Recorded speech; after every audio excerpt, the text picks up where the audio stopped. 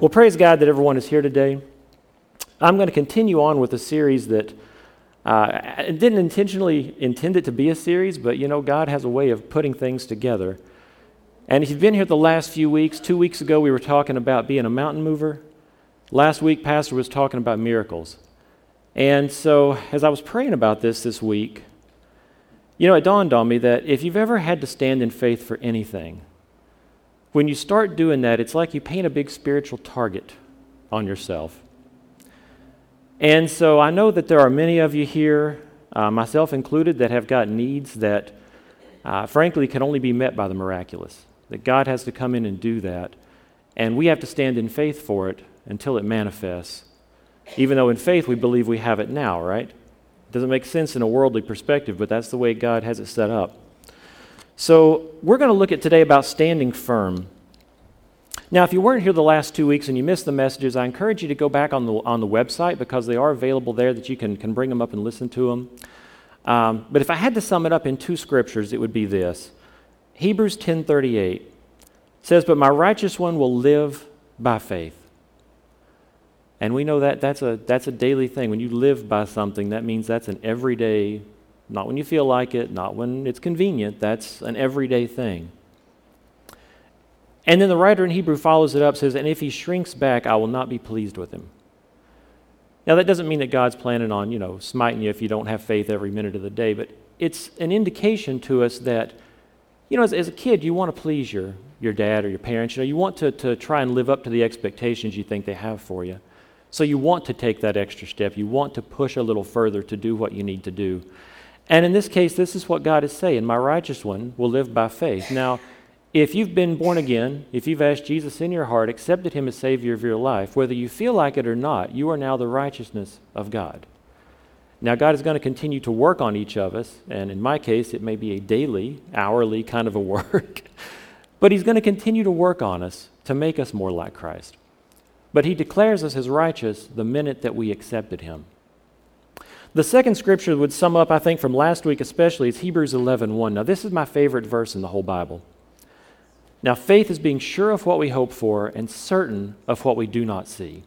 Because if we don't have this, then everything that we do in church becomes just a social club.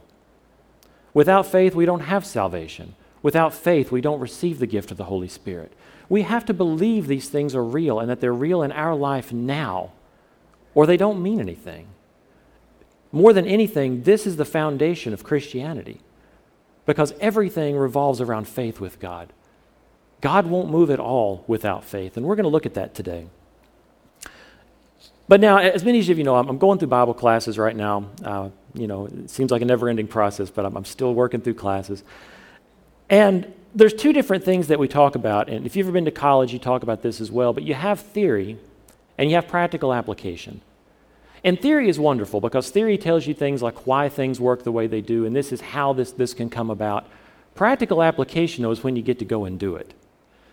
So, for me, when I was in school with chemistry, that went from learning about the equations to getting to go in the lab and blow stuff up. That was fun because now that's practical application, right? You see big balls of fire, you get to see things working. Well, God's Word works the same way.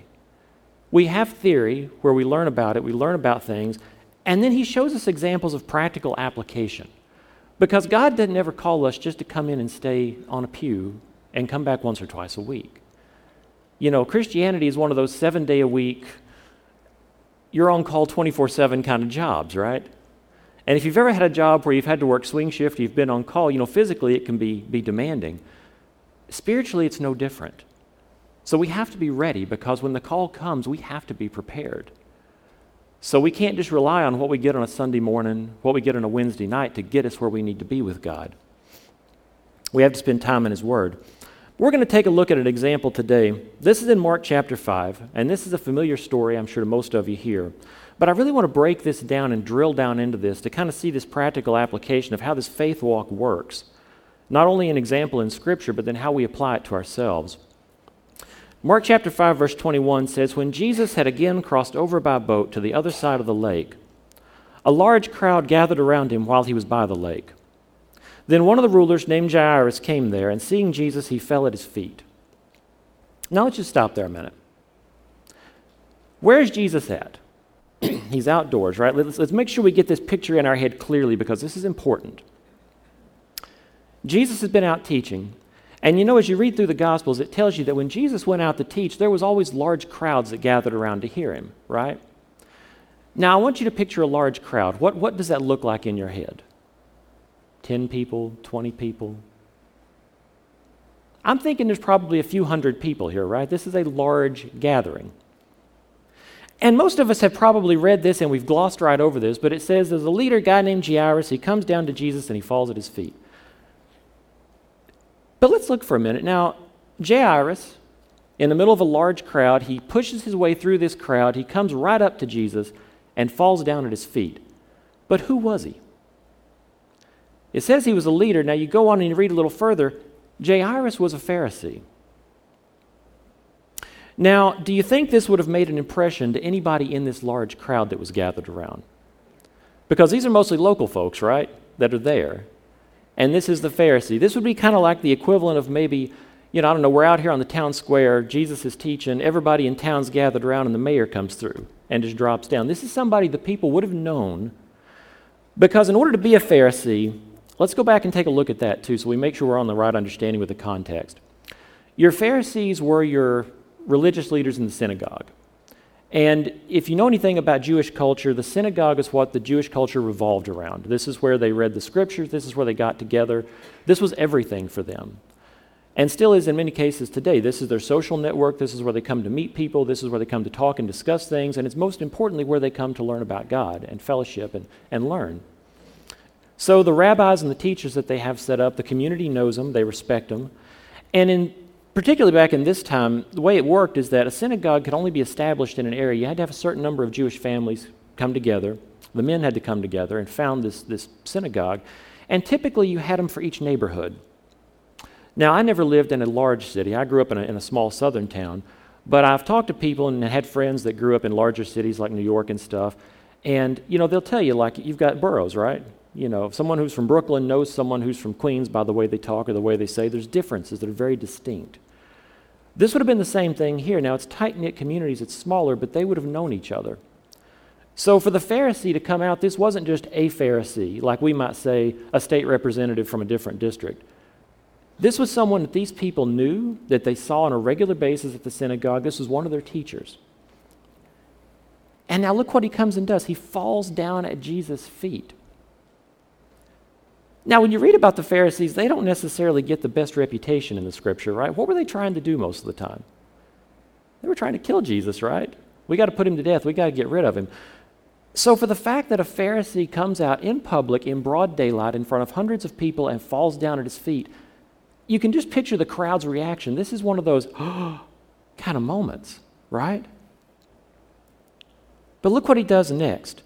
Verse 23, it says, "And he pleaded earnestly with Jesus. 'My little daughter is dying. Please come and put your hands on her so that she will be healed and live.'" Pleaded earnestly. Now, in the King James Version, that word is besought. And what that literally means is to call near, to call for, to entreat, or to pray.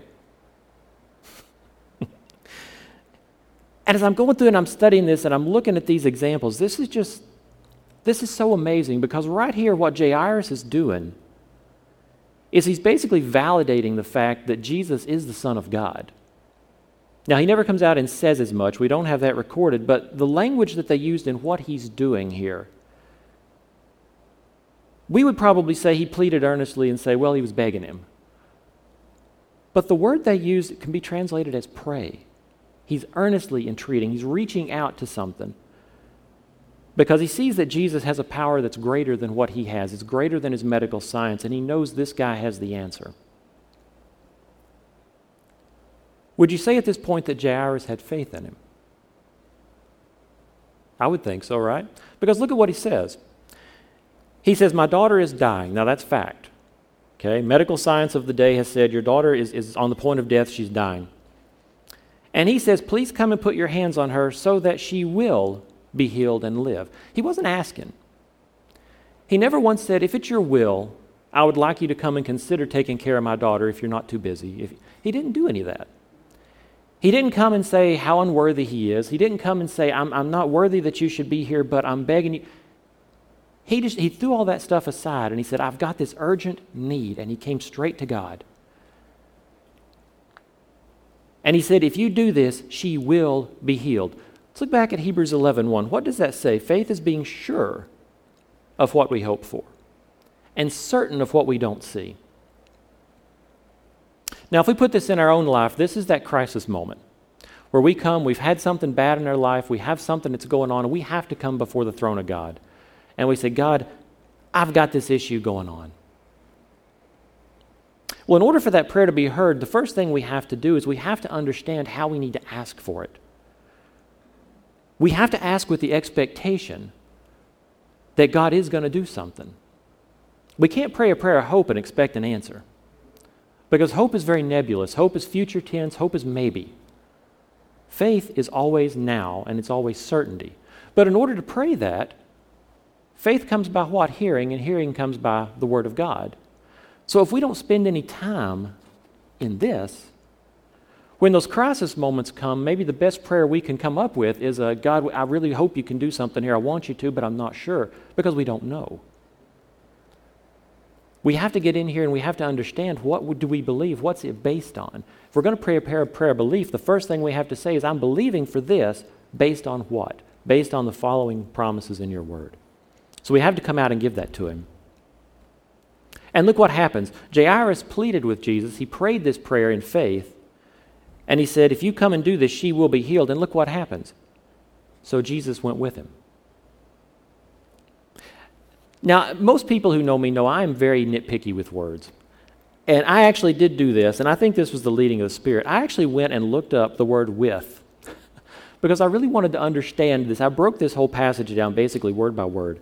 So Jesus went with him. Now, according to the Webster's 1828 dictionary, which is kind of a standard that most biblical scholars agree on as a good one to use, that with, it can mean in the company of, which is probably how we would think of it. Jesus went with him, the two went together. However, it can also mean on the side of, noting friendship or favor. And in this instance, that would actually be a more appropriate translation or interpretation, because Jairus had done this. He had just humbled himself.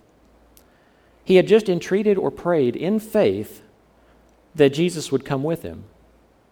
And so Jesus did. But it was the faith that made the difference. And now, like we've talked about the last 2 weeks, standing in faith, moving mountains, when that happens, distractions will come up. And let's just take a minute. I'm going to look at this here. Sorry, I should have marked this second one, but they only give you one of these little things in your Bibles usually, and I needed it for something else. So if we go to Mark chapter 5 and we pick up in verse 24, it says, a large crowd followed and pressed around him. And a woman was there who had been subject to bleeding for 12 years. She had suffered a great deal under the care of many doctors and had spent all she had, yet instead of getting better, she grew worse. When she heard about Jesus, she came up behind him in the crowd and touched his cloak, because she thought, if I just touch his clothes, I'll be healed. And immediately her bleeding stopped, and she felt in her body that she was freed from her suffering. And at once Jesus realized that power had gone out from him. He turned around in the crowd and he asked, who touched my clothes?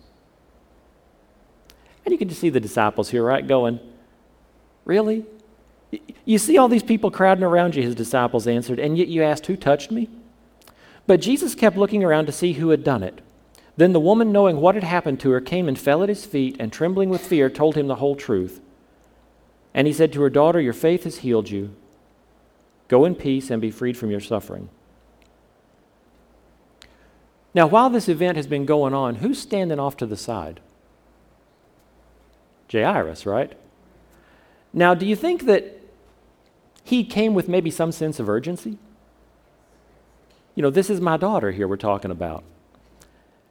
And I can just kind of picture this in my head, because he needs Jesus now. There's hundreds of people we've got to work through, and if you've ever been at a large event, you know it always takes longer to get out when there's a ton of people, right? So he's like, I got to get through all these people, and it doesn't necessarily say that he lived like 2 houses down, so, you know, maybe he had to go a few blocks to get back to the house. He's like, we got to hurry and go now. Because unlike the centurion who said, I don't even need you to come in my house, just say it and it'll be done. He said, I need you to come and lay hands on her so it'll be done. So he's very specific. Jesus has to come and be here this way to do this. That's what his faith is in. And then this woman comes up. And I can just kind of picture Jairus just kind of sitting there like, come on, we got to go. Can't you heal her later? We got things to do. You'd imagine the anxiety this man had to be under. It's his daughter. I can't even imagine if it was one of my girls. I really don't see how you could be patient with all this. And you've got this time, you've got this distraction, and you can kind of picture he's looking around at his disciples and he's saying, who touched my clothes? Jesus doesn't have any sense of urgency here. He's taking care of the situation as it comes up. He's not worried, he's not stressed. He's talking to his disciples, who touched me? Who? He's having the conversation, and these things can take time. This isn't as fast as we read it in the Bible. You have to picture being there. This is a conversation with a group of people. There's a large crowd still gathered around. And it says, but while Jesus was still speaking, some men came from the house of Jairus, the synagogue ruler. And he says, your daughter is dead. Why bother the teacher anymore? Now, at this point, Jairus has a choice. And as we're going to find out, this is a life or death choice that he has in this moment. He doesn't have a lot of time to think about this. When we're standing in faith for things, we need to recognize the spiritual warfare concepts that come behind it. Because God always operates in a certain way, and the devil always operates in a certain way. And even though the wrappers may change, what's inside is always the same. The devil is always going to operate in doubt. He's always going to operate in fear. He's always going to operate in worry. And when we're faced with decisions like this, in that moment, we have that choice. Do I worry? Do I believe? Do I doubt? Do I believe? Do I give in to fear? Do I hold on to faith? But if we don't spend any time in God's Word, we're never going to be able to make that stand. Because we can't get faith any other way than by hearing from the Word of God. Deuteronomy chapter 30, verses 15 through 20. I'm going to take a look at verse 17 here in particular, but let me flip to that real quick. We've got a few minutes, so I'm going to go ahead and go through this. You never know how to plan sometimes for a message, if it's going to be short or long, so I try to plan it both ways, and thankfully this morning we've got some time. So we start in 15. Jesus says, in the Word, it's Old Testament, it says, see, I set before you today life and prosperity, death and destruction. For I command you today to love the Lord your God, to walk in his ways, to keep his commands, decrees, and laws. Then you will live and increase, and the Lord your God will bless you in the land you are entering to possess. But if your heart turns away and you are not obedient, and if you are drawn away to bow down to other gods and worship them, I declare to you this day you will certainly be destroyed.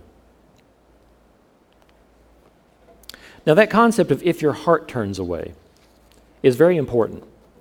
Because as you see in Proverbs chapter 4, verses 23, God tells us, says, guard your heart above all else, for it determines the course of your life.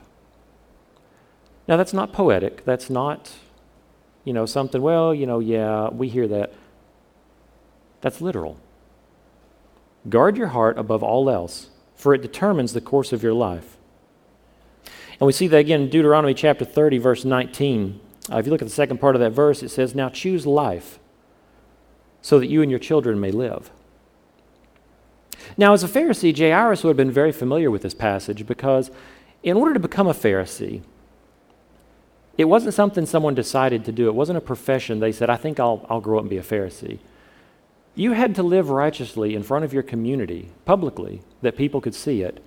And another Pharisee had to invite you to become one. And once you made that choice, then it was a several-year process that you had to go through, that you had to be determined that, yes, you live a righteous life inside, outside, through and through, that you know the Scriptures. So Jairus would have known the Old Testament. So when we talk about faith, and we say it has to be based on the Word, it has to be based on something, these are the passages that Jairus would have been familiar with as a Pharisee, and then that God would have given him revelation that Jesus has the answer. And I wonder, now we don't have this for it doesn't say this is exactly what he was thinking, but I just wonder if this might not have been one of the scriptures that was going through his mind. Choose life so you and your children may live. Because he had to have some type of scripture to base this faith on. Let's go back to Mark chapter 5. We pick up again in verse 36, and it says, ignoring what they said. I love that. You know, Jesus isn't moved by circumstances. Aren't you glad? No matter how bad the news is that we get, Jesus doesn't care. And it says, ignoring what they said, he told the synagogue ruler, don't be afraid, just believe. Now, we can be moved by circumstances, but Jesus never is. Now, someone, I don't know who did this, I didn't do it, but someone has gone through and counted up that we're commanded 365 times in the Bible not to fear. And this includes things like worry, doubt, any kind of unbelief that ties in with fear. 365 times we're told not to do it. Now, I have often said that if God feels in his inspired word that he gave us, if he feels strongly enough about something to say, I'm going to repeat this, maybe we should pay attention to it and do it. I mean, I know we're sheep, right? You know, we're not the brightest of God's creatures, but if he says it so many times, maybe we ought to try and do that. Because why would God have put that in his word so many times if it wasn't of such importance? Now, modern Christian thought, in a lot of circles, plays this down. There are many who make fun of it. I was actually, and I still pray for this man. Sad to say, I was at another church one time serving on a deacon board. They were not a Pentecostal church. But it was one where there were some people in the fellowship that believed in the gifts of the Spirit. And they made mention of it at one of the meetings, and the pastor at the time said, well, if someone speaks in tongues at my church, I'm just going to give the interpretation that they are going to give $1,000 to the building fund, and we're going to keep going. I pray for that man. You know, it's one of those, he doesn't know any better, but yeah, I know. And it wasn't long after that we left. I thought, I can't stay under this kind of leadership. But, you know, and I still pray for him because in so many other ways, God had a strong call on his life. You know, this is just one area where he was missing it really big. You know, but God's not done with any of us. So holding out hope with that one and praying in faith that he'll come around. But a lot of people say that, you know, maybe we're being too much by taking the word literally. Well, you can't really take that literally. That's just kind of a figurative thing.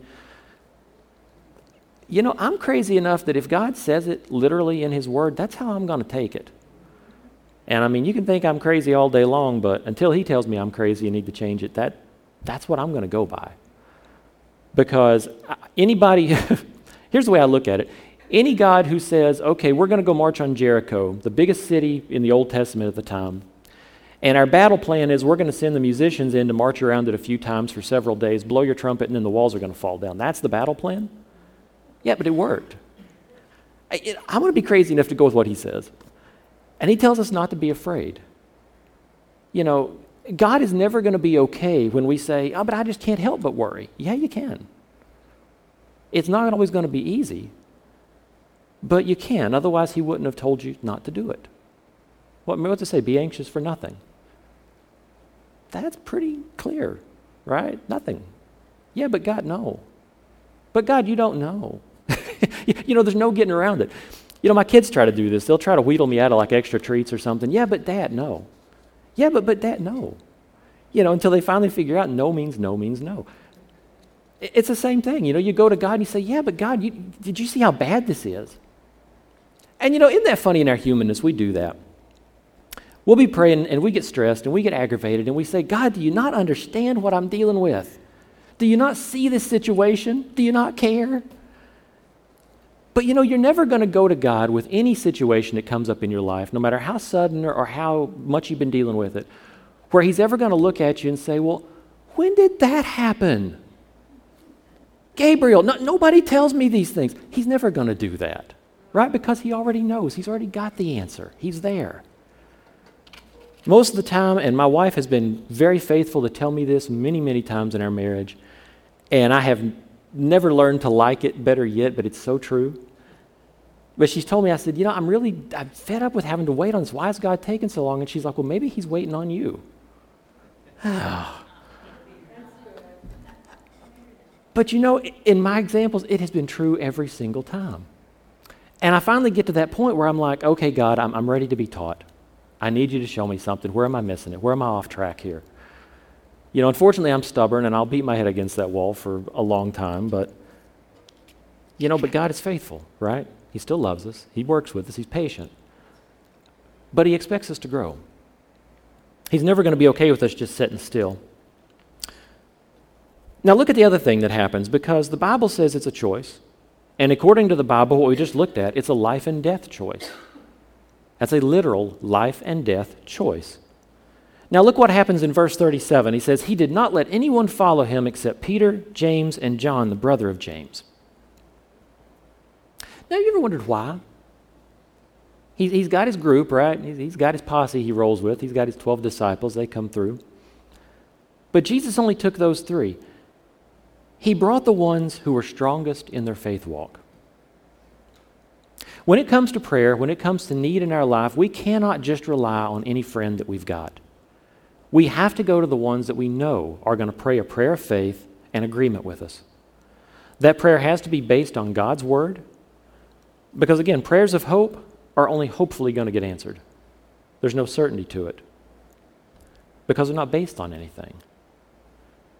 Jesus never ran the devil off or performed a miracle based on, boy, I sure hope this works. He never did that. And he says we're not supposed to do that either. He set the example for all of us. The way he did it is the way we have to do it. Look at verse 38. It says, when they came to the home of the synagogue ruler, Jesus saw a commotion with people crying and wailing loudly. And he went in and he said to him, why all this commotion and wailing? The child's not dead, but asleep. Now, in this instant, this is not Jesus performing a miracle because he's the Son of God. He is the Son of God. But this is Jesus answering a prayer of faith. This is what moved him there. Remember, Jairus asked him, he entreated, he prayed in faith, and what happened? And Jesus went with him. See how one follows the other. And Jesus answered this prayer of faith. Jairus chose to believe, which allowed the Holy Spirit to do a mighty work through Jesus. We see an example of how it doesn't work in Mark chapter 6. Starting in verse 5, it says, he could not do any miracles there, talking about Jesus, except lay his hands on a few sick people and heal them. And he was amazed at their lack of faith. So your faith has everything to do with the situation. Not just a little bit, it's everything to do with the situation. Because don't you think in this instance in Mark 6 that Jesus wanted to do more than just heal those people? Don't you think he wanted to do more things for that community? And he couldn't. Not that he didn't want to, not that it wasn't God's will, he couldn't do it. Why? Because they didn't believe. They had no faith that he could do it. Look again, too, in verse 39 back in Mark 5 here. It says, notice how Jesus spoke the desired outcome. Now, why did he do that? Why was that important? He said, the child's not dead but asleep. Why would he have needed to have said that? He could have just walked right in and did what he's going to do, as you're going to see in a minute. He could have just asked, why all the commotion, everything's going to be fine. He could have said so many different things, but he was very specific here. He said, she's not dead but asleep. Well, we see that in Proverbs chapter 18, verse 21. It says the tongue has the power of life and death. Remember we looked at this a couple of weeks ago. What did Jesus say to do to the mountain in Mark 11? He said, you speak to it. The words we say in faith have everything to do with this. Whoever says to this mountain, be removed, what's going to happen to it? It's going to be removed. Okay? And God sets this pattern through the whole book. You go back to Genesis. We mentioned this earlier today. Look at Genesis. How did God create everything? He spoke it, right? And God said, let there be light. And God said. It's right there. Why did he have to speak? He could have just done anything, right? He's God. Why did he have to do it that way? Because he's showing us the pattern of how to be more like him in every situation. And if we're to be more like Jesus, we can't take this seriously enough. But look at what happens in verse 40. But they laughed at him. How many times have you heard people say, well, this is what you have to do, or this is what I'm going to pray, or this is what I'm going to believe, and you've had people look at them and say, well, you're crazy, it doesn't work that way. Now, especially if they're your non-Christian friends, right? And you tell them, well, I'm praying for so-and-so's healing. They kind of look at you like you got two heads. Like, what? They're expecting you to do the same things they do, right? Oh, well, it's terrible. They were diagnosed with this. It's really bad. Or, well, I don't know how this is going to get paid because, person lost their job and this is... As a Christian, we're not supposed to be like the world, right? But if we find ourselves talking like the world, maybe that's an area we need to grow in, right? Because we can't be talking that and say we're having faith that God's going to do something.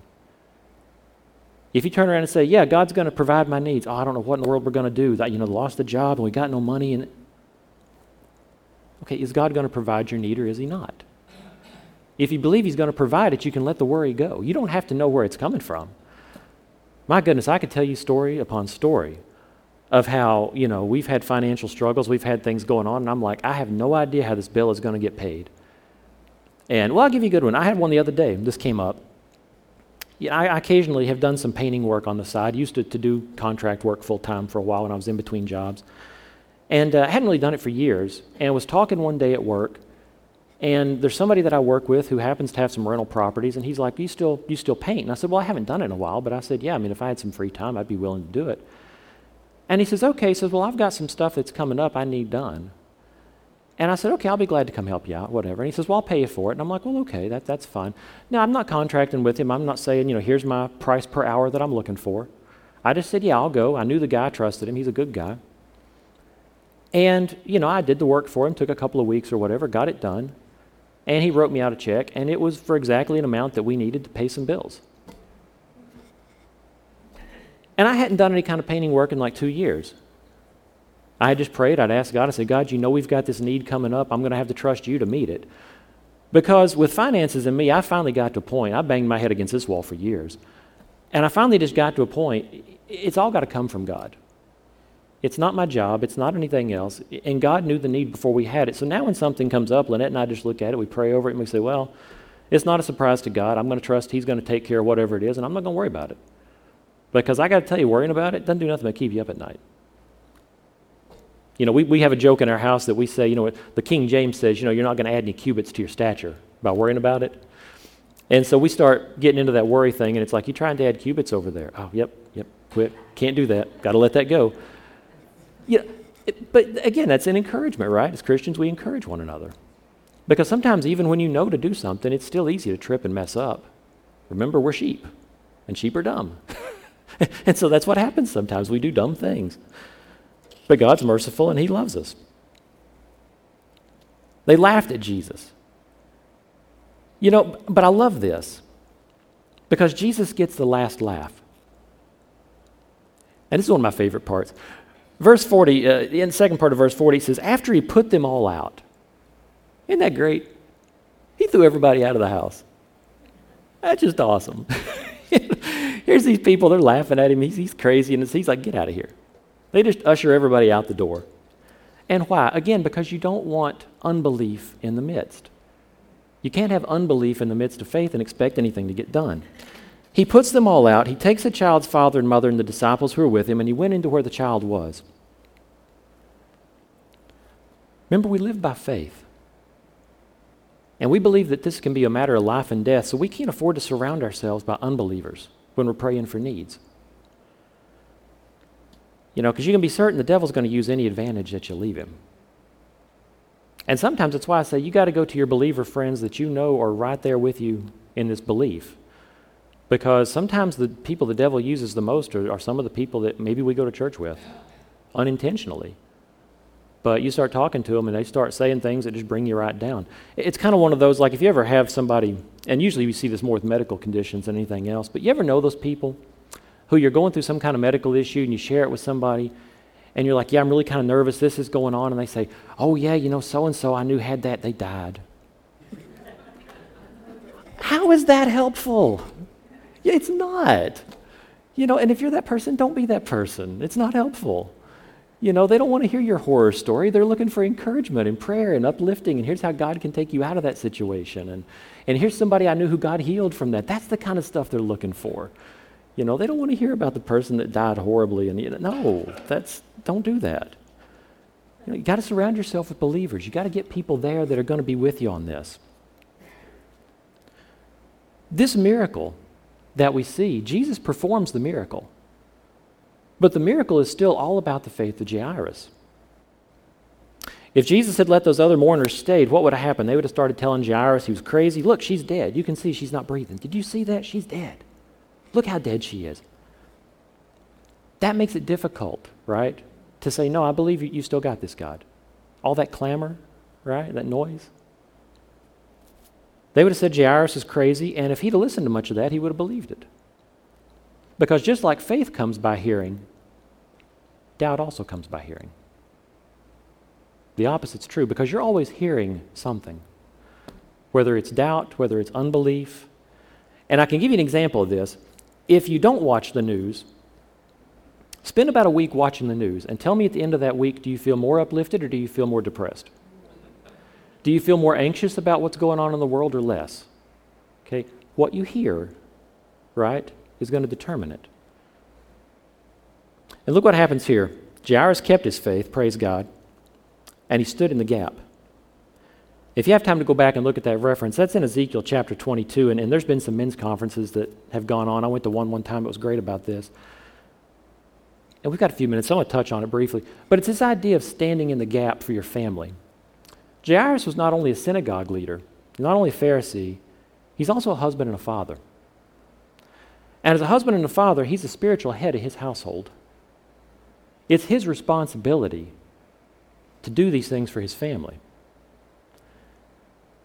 You know, and sometimes that feels like a little bit of an extra burden. You know, when I look at my kids, I look at my wife and I think, okay, it's my job not only to keep myself on track, but I have to keep myself on track enough that I can help keep them on track, because that's my job. And when my wife's struggling with her faith, or when my kids are struggling with something, or they're dealing with an issue and they maybe don't know enough yet to pray and have faith, it's my job to stand in that gap for them. That's the same thing Jairus is doing right here. His daughter's dead. She can't stand in the gap, right? She's dead. And he had a choice in that moment. And I imagine this probably had to be the toughest faith battle of all. When he left, she wasn't feeling well, but she was breathing. She was looking around. They come and tell her she's dead. That hits hard. He gets back. He sees the mourners. He walks in the house. Now he's looking at her. I really cannot imagine what it would feel like. I cannot imagine what he was thinking in that moment. But I know what he did. He stood in the gap for his family, and he continued to hold on to his faith, because look what happens. In verse 41, Jesus took her by the hand and said to her, Talitha cum, which means, little girl, I say to you, get up. And immediately the girl stood up and walked around. And she was 12 years old, and at this they were completely astonished. Now let's go through and look at this for a minute, and I want to compare this, because look what happens here. Let's see if we can go back and find this in the notes quickly. Do you love when God just gives you something on the spot?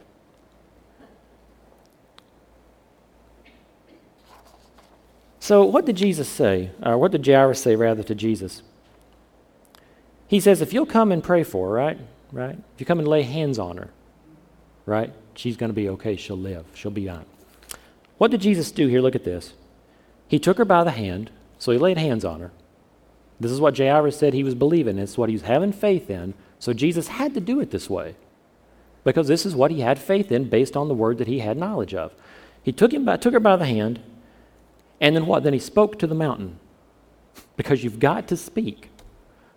Look at this. He spoke to her. He says, little girl, I say to you, get up.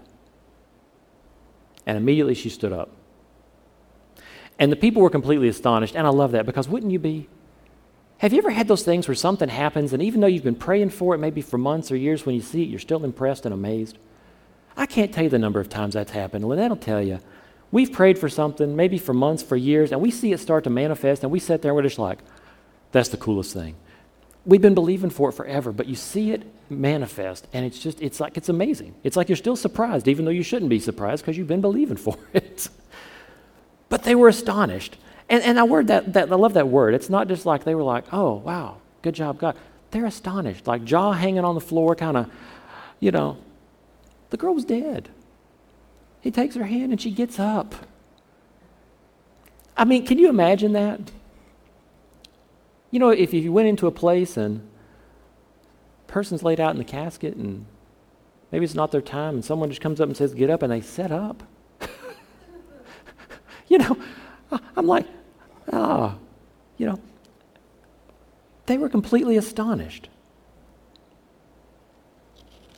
And then verse 43, he gave strict orders not to let anyone know about this and told him to give her something to eat.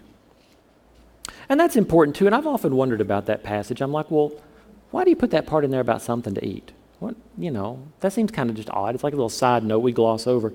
But look at what happens. The spiritual needs were addressed first here, okay? Because this was a spiritual crisis. Jairus prayed. Jesus came in.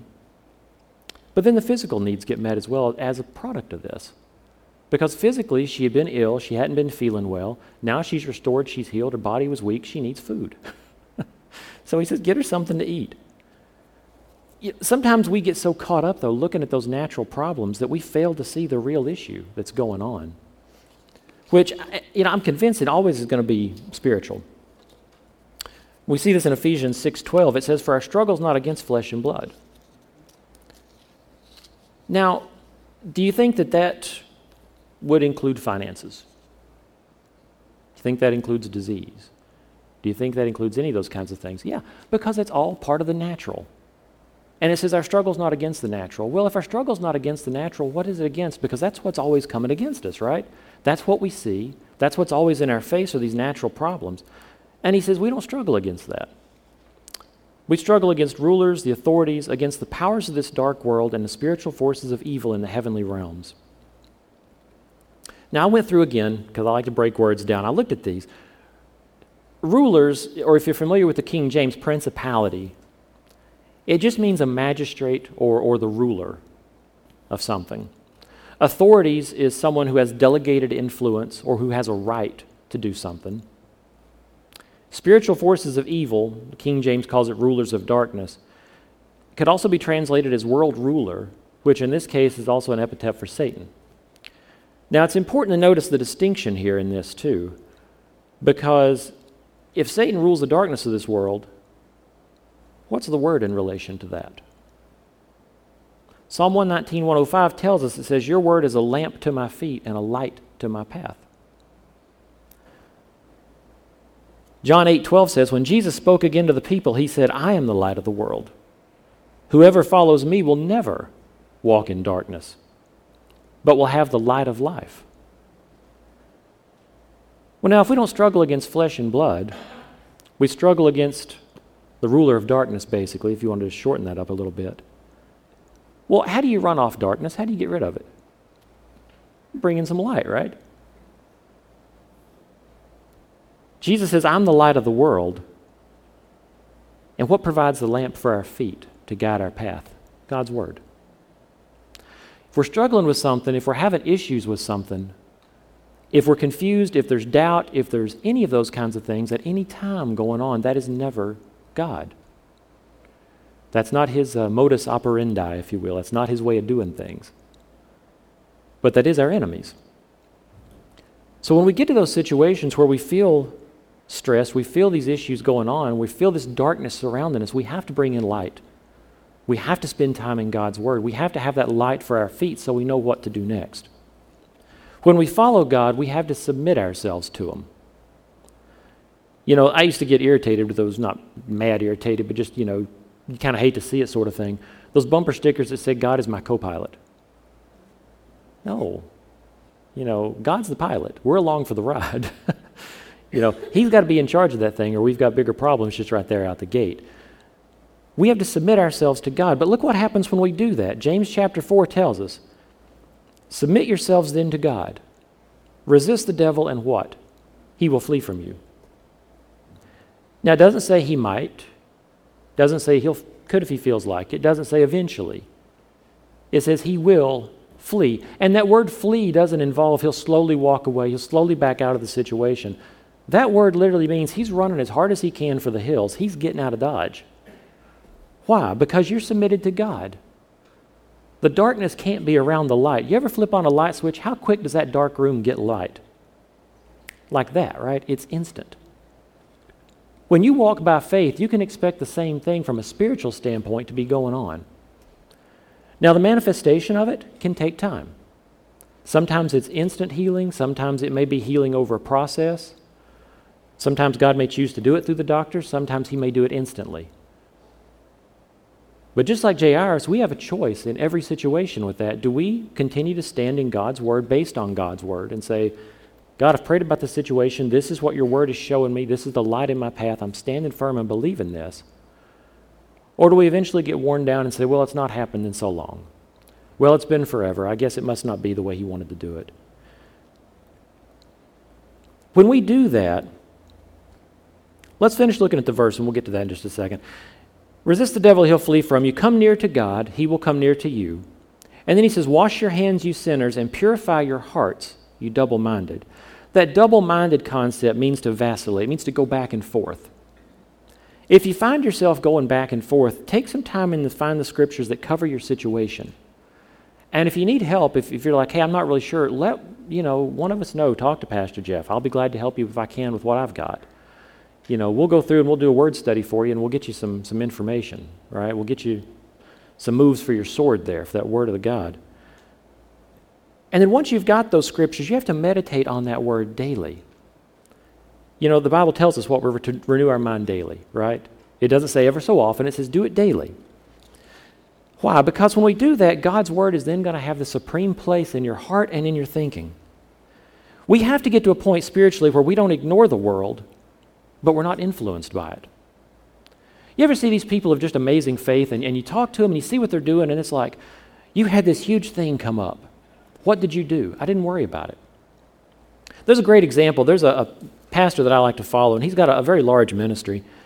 And he tells one time about 10, 15 years ago where God had called them to do all kinds of outreach, all kinds of stuff. They had this huge, massive program going on. And it was a multi-million-dollar kind of a project that they had. And they got to a point where on the books, they were over $1 million behind. And one of the things that God laid on his heart is we don't ask people for money. So he never stood in the pulpit and said, we've got this debt, we have this issue. He simply took it to God, and he said, God, I'm trusting you to meet the need.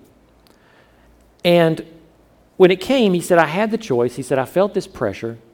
And he said, I immediately stopped, and I said, no, because your word says.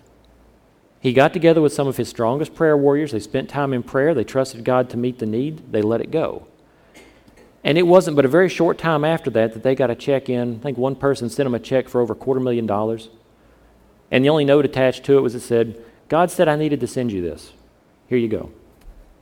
And it was stuff like that, but in less than I think it was like a month, 2 months' time, they had every bit of the debt gone, and they were in the black, and they operated that way ever since.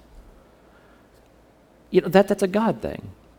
But just like Jairus, he had that choice. Do I give in to fear? Do I stand in faith? What does God say about my situation? He went to it and he said, my God says he's my provider. If he's called me to do this ministry, if he's called me to do this, he knows the financial need. He knows what it takes to do it.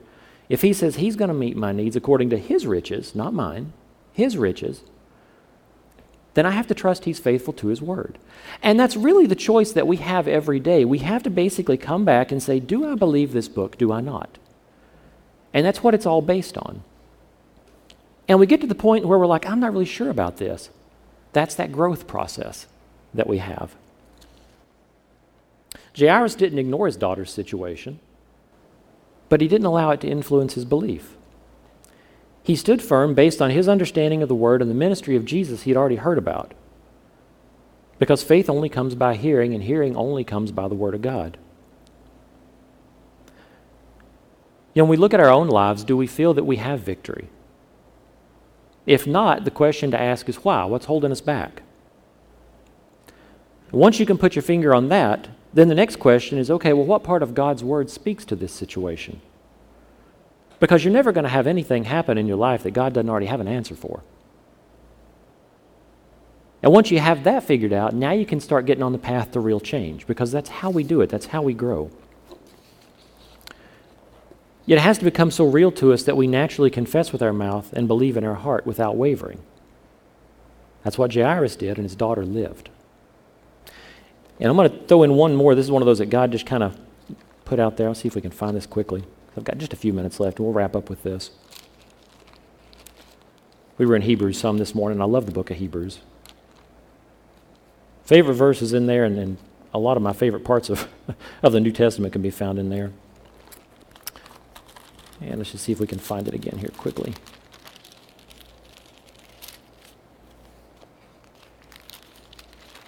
Yeah, here we go. Now, this is talking about the growth process we have as Christians. And this is in chapter 5, starting in verse 13. We're going to go through to chapter 6, probably finish up in verse 2 or 3 here.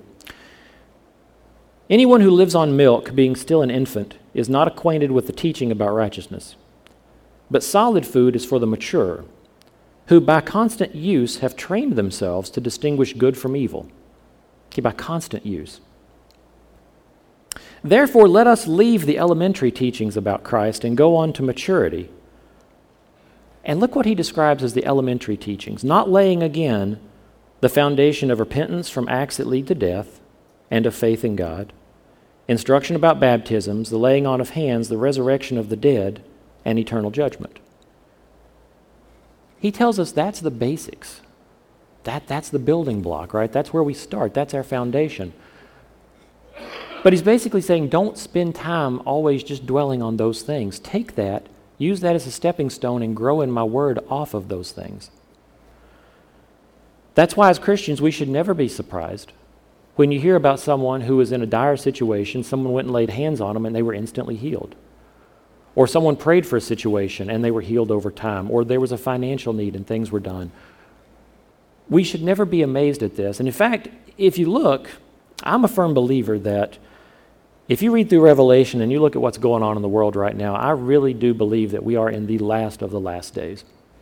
I think that we are at a point where God is getting ready to wrap it up, call it done, and take us home. And because of that, I'm also expecting and looking for God to have a greater outpouring of His Spirit in these last days so that people will see that they will come to Him in massive droves. And you're already hearing about it. You know, if you read in different ministries and things, you'll hear about services where 40,000 people are getting saved at a time. And I think to myself, God, we need that here. I want that here. You know, my prayer for this church is that God will have a revival break out here. Because when people start to see, hey, God is doing amazing works here, in their spirit, they're drawn to that. Because we're all spiritual creatures. And whether we know it or not, we all react spiritually, whether it's good or bad. It all starts in the spirit. And when people see that and they hear about it, they're going to come. Why? Because people have real needs. What we have to do is our part here to prepare for it is we have to get in this Word. We have to be built up in our faith. We have to be established on these basics and be moving on to the mature stuff. We have to be constantly digging in and saying, God, what more can I learn? What more can we do? You know, I would love it if every Sunday, if we had this altar full up here. Not because I want people to have the needs, but because I see people getting set free from bondage. I mean, I see needs that people have, and when they give this stuff to God, you see the freedom in their face. And you see it in their eyes for the first time, sometimes in years. And it's heavy on my heart when I see people come in and they leave, and they seem to be the same as when they came in. And my prayer is always, God, continue to work on their heart. Continue to work on that need so they let that go, that they get to a point where they realize whatever chain is holding on to them, that you can break that. You know, we can't believe for each other. We can stand in the gap with each other. And we can lift each other up and encourage one another. But that faith walk is an individual thing. You know, Jairus believed. His daughter lived. The Bible is full of examples of that, where people held on to their faith. And God's not going to call us to do something that we're not capable of doing. If He's called us to believe, if He's called us to do these things, He's already equipped us to do it. We just have to make the decision, do I agree to step out and do it, or do I not? And God gives us the choice. So I'll wrap up with this quick prayer, and we'll call it a day. Lord, I thank You so much for Your word. You know, we read about it, God, and sometimes it looks so easy. But when we really stop and we break it down and we really try to put ourselves into that situation, when we try to think about what was Jairus really thinking, what must have he been feeling? What was going through his mind when he walked into that room? We may not be able to picture exactly what was going through his head, but God, each of us have got something that we've each carried and that we may be carrying now. And we know what's going through our head. God, just the same as with Jairus, though, you've given the same answer for the situation, and it's you. You've given us your word, Father, which has the answer to every need and every situation that we have. For times when we don't understand, you've given us your promise that if we need wisdom, you'll give us more than we need for any situation. For healing, God, you've told us that by your wounds we are healed, and you made that present tense on purpose. You've said you're our provider, that you meet our needs, Lord, according to your riches. Not by anything we're doing, God, that's by you. When we struggle with issues where we don't feel worthy, Lord, you've said that we're the righteousness of God in Christ Jesus. Whether we feel like it or not, that's who we are. It starts with acceptance of you, and it grows from there. God, my prayer is that we would be a church, that we would be a people that would stand up in this dark world and be a strong light for you. That we would reach out to our neighbors in love, that we would be those healing hands, God, that we would be those words of encouragement, those words of peace, that we would speak into the storm that rages around people and say, peace, be still. Jesus Christ is the way. He's the answer. Lord, I pray that you would fill us with your Holy Spirit, that you would continue to be faithful and empower us, God, to do what you've called us to do.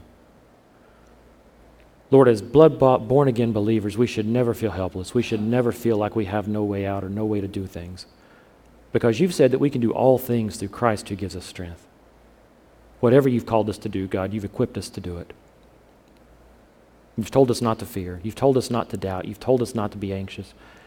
And you've given us forgiveness and mercy for when we do. You've never called us to be perfect, God, but you have perfectly forgiven us in each situation. Your mercy knows no end, and we are so undeserving, but we are so grateful. And God, just as we have this knowledge, as we have this truth within us, Lord, I pray that we would use that to reach other people. God, we have a VBS coming in 2 weeks. Lord, I pray so much that the kids who come here, that you would open their hearts to your word, that decisions would be made for you, that they would accept you, and that we would be able to help disciple them, and by doing that, God, maybe reach their parents if their parents don't come to church. Lord, you've put us here for a reason. I pray that you would always have a reason to keep us here, because that would mean we're doing our job and that we're doing what you've called us to do in this place at this time. Father, thank you for your word. Thank you for your faithfulness. God, my prayer is that you would be with each of us, that you would meet us all where we are and help us to be more like you and to grow to where you are, Father. Help us through the week this week, God, to be what you need us to be. In Jesus' name we pray. Amen.